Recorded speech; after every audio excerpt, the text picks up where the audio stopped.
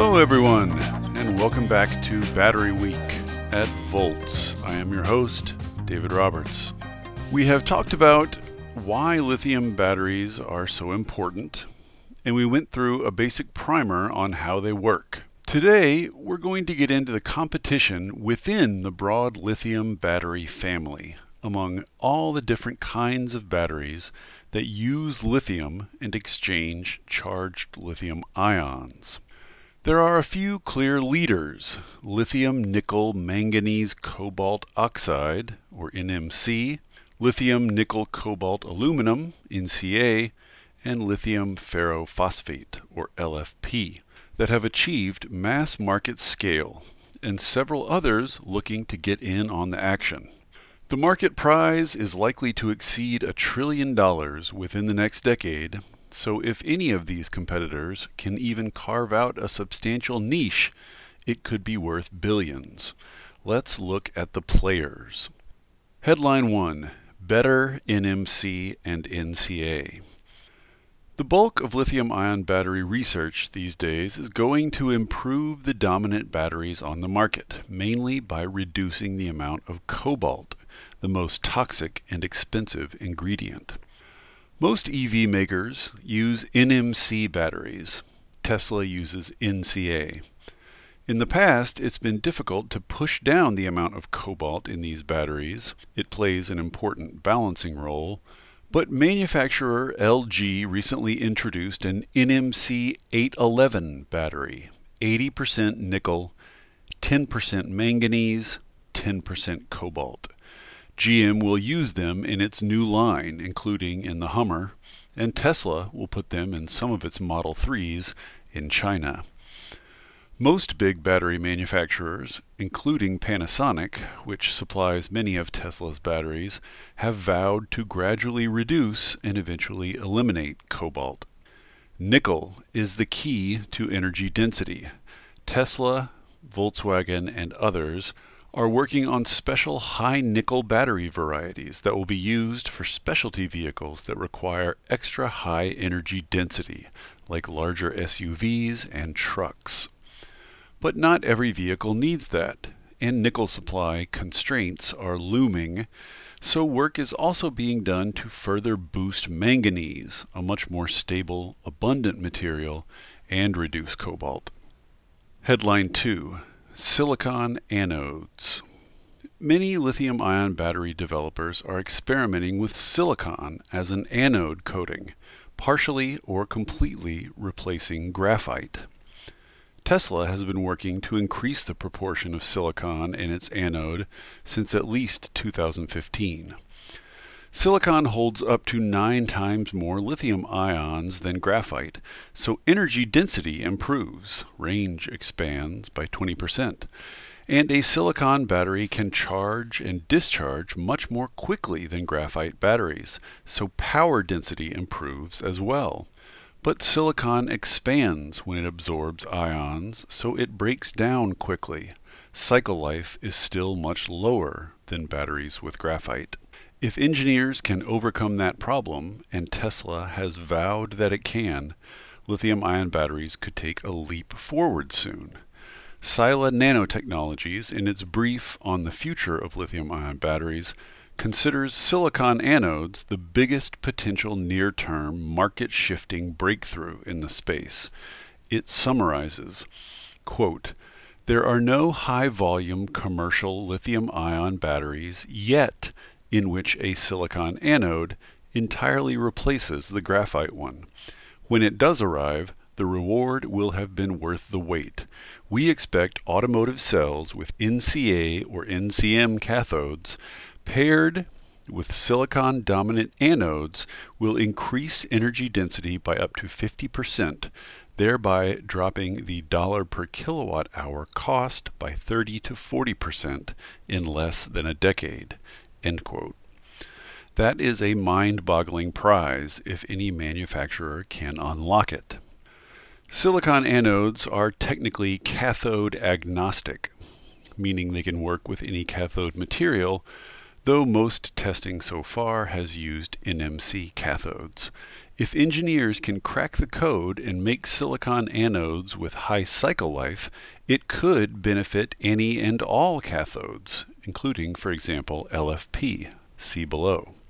Headline 3. Fluorides as cathodes. One thing I didn't mention about silicon as an anode, it doesn't operate via intercalation, like most lithium-ion batteries.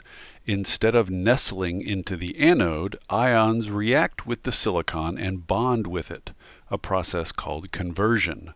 That makes it more difficult to peel the ions off without damage, but it can hold way more ions. With anodes, which are currently the limiting factor on most batteries, improving, there's more room for cathode improvement. Sila Nanotechnologies is big on research into fluorides. It cites metal fluoride-based cathodes, like iron fluoride or copper fluoride, and sulfur-based cathodes, which also operate via conversion rather than intercalation and can also store more ions. It writes, quote, "It's plausible that with a conversion cathode and an engineered low-swell silicon anode, the cycle life of lithium-ion can be extended all the way to 10,000 full cycles, while also having the highest energy density in the market, thus breaking the power versus energy compromise." End quote. Sila believes it's only that combination, a conversion-based anode and a conversion-based cathode, that can bring lithium-ion batteries prices down to $50 a kilowatt hour by 2030 and $30 per kilowatt hour by 2040. If that happened, it would be absolutely wild and almost certainly crush all competitors. Headline 4. Lithium ferrophosphate, or LFP. LFPs, which use a lithium iron compound as cathode, were among the first lithium-ion batteries to commercialize. They are already standard in China, used in its ubiquitous scooters and small EVs.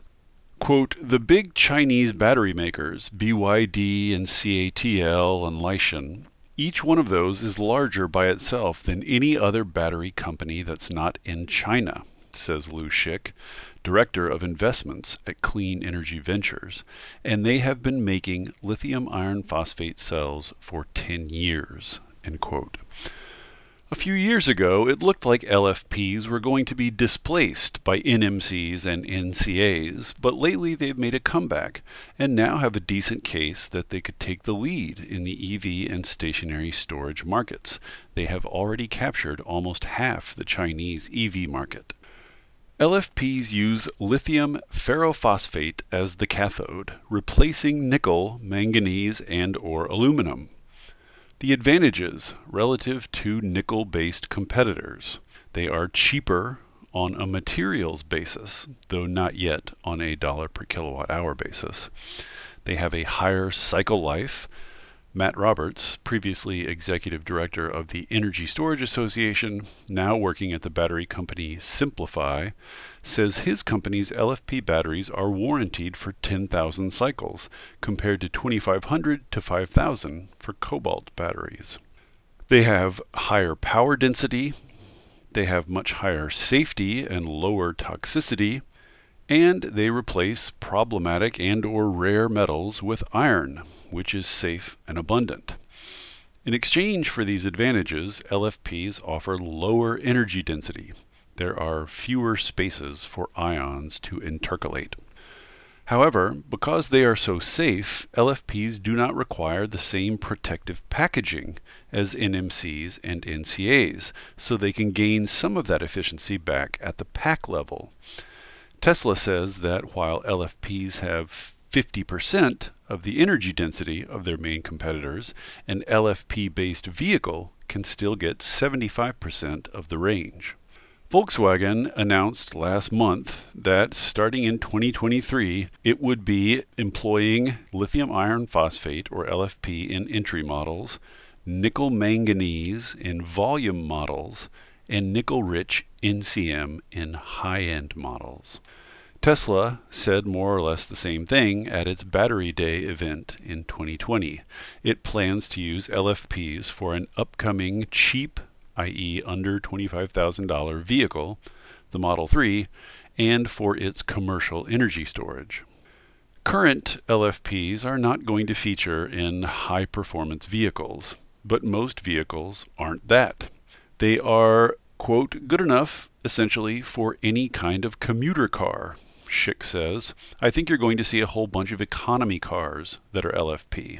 LFPs will be used in taxis, ride-share vehicles, and fleet vehicles, along with scooters and rickshaws and motorcycles. It will be the cheap, reliable, everyday option. And if LFPs can make use of silicon anodes, they could potentially nudge up into the over 300-mile range category.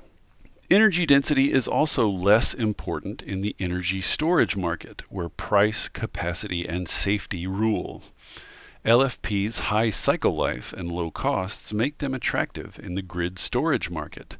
As Julian Spector wrote in February at Greentech Media, quote, in 2015, LFP batteries only served 10% of the grid storage market, according to research from WoodMac. NMC dominated with more than 70% market share.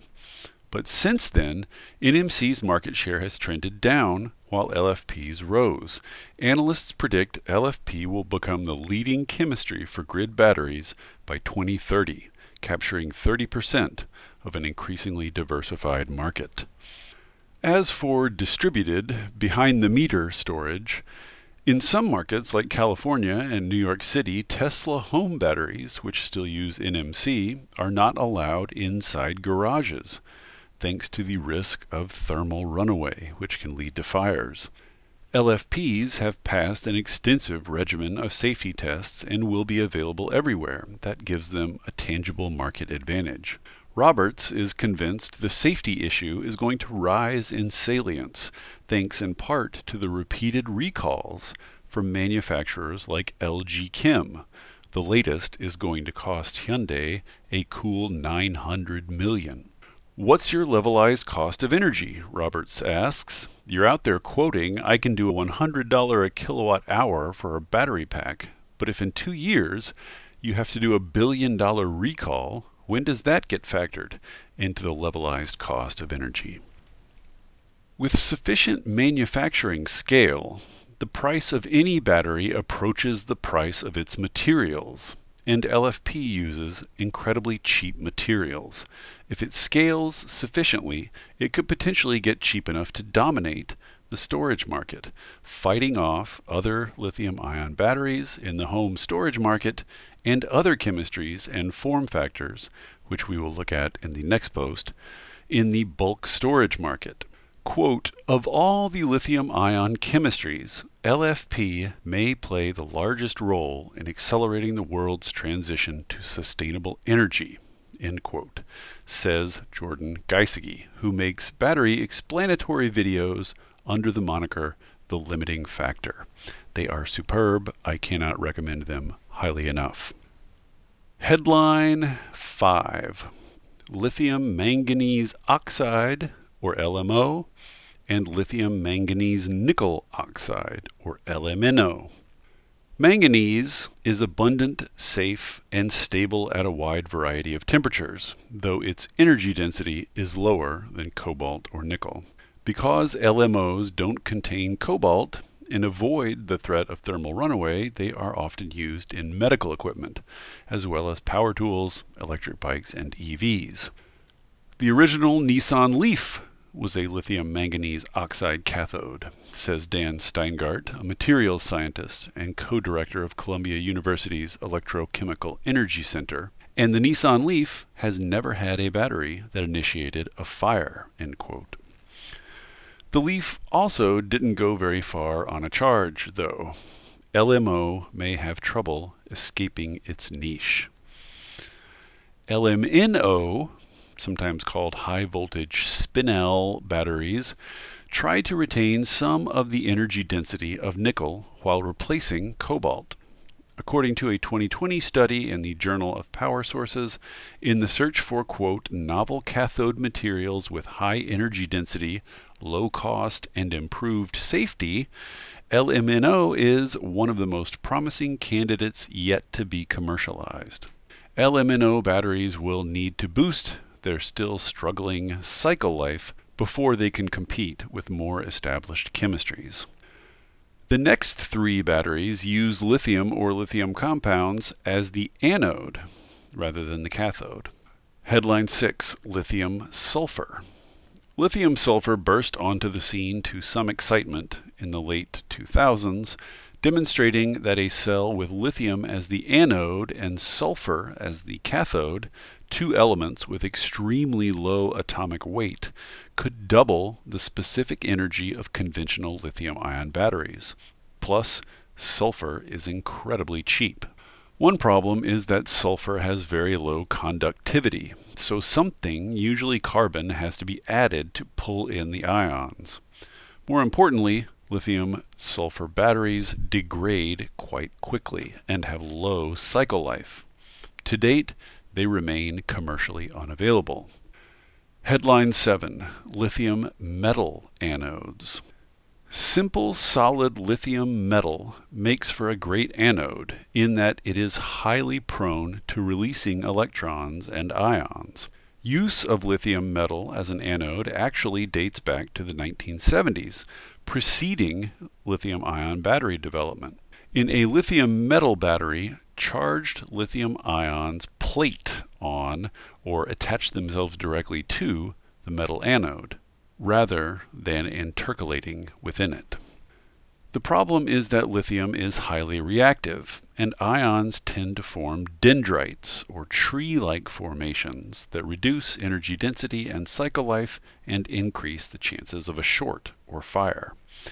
It was problems with lithium's reactivity that originally led to the addition of graphite to the anode so the ions could intercalate rather than plating. That was the birth of lithium-ion batteries. But researchers and developers have recently returned to lithium metal, figuring out new ways to prevent dendrite formation. Losing the graphite on the anode drops weight and up to doubles energy density. To date, lithium metal has typically been paired with a standard NMC cathode. U.S. startup Lavel is building a gigafactory to produce just such batteries, expected to open in 2023. It is aiming first at markets where energy density is prized, like shipping and aviation. Technically, though, lithium metal as an anode is cathode agnostic. It could potentially work to enable rechargeability and better performance from cheaper cathode materials like zinc, aluminum, and sulfur. Based on pure materials costs, quote, the true least cost system for a lithium-based rechargeable battery is lithium metal and a sulfur cathode, says Purdue University's Rebecca Seitz. Much of the R&D action, though, is around electrolytes.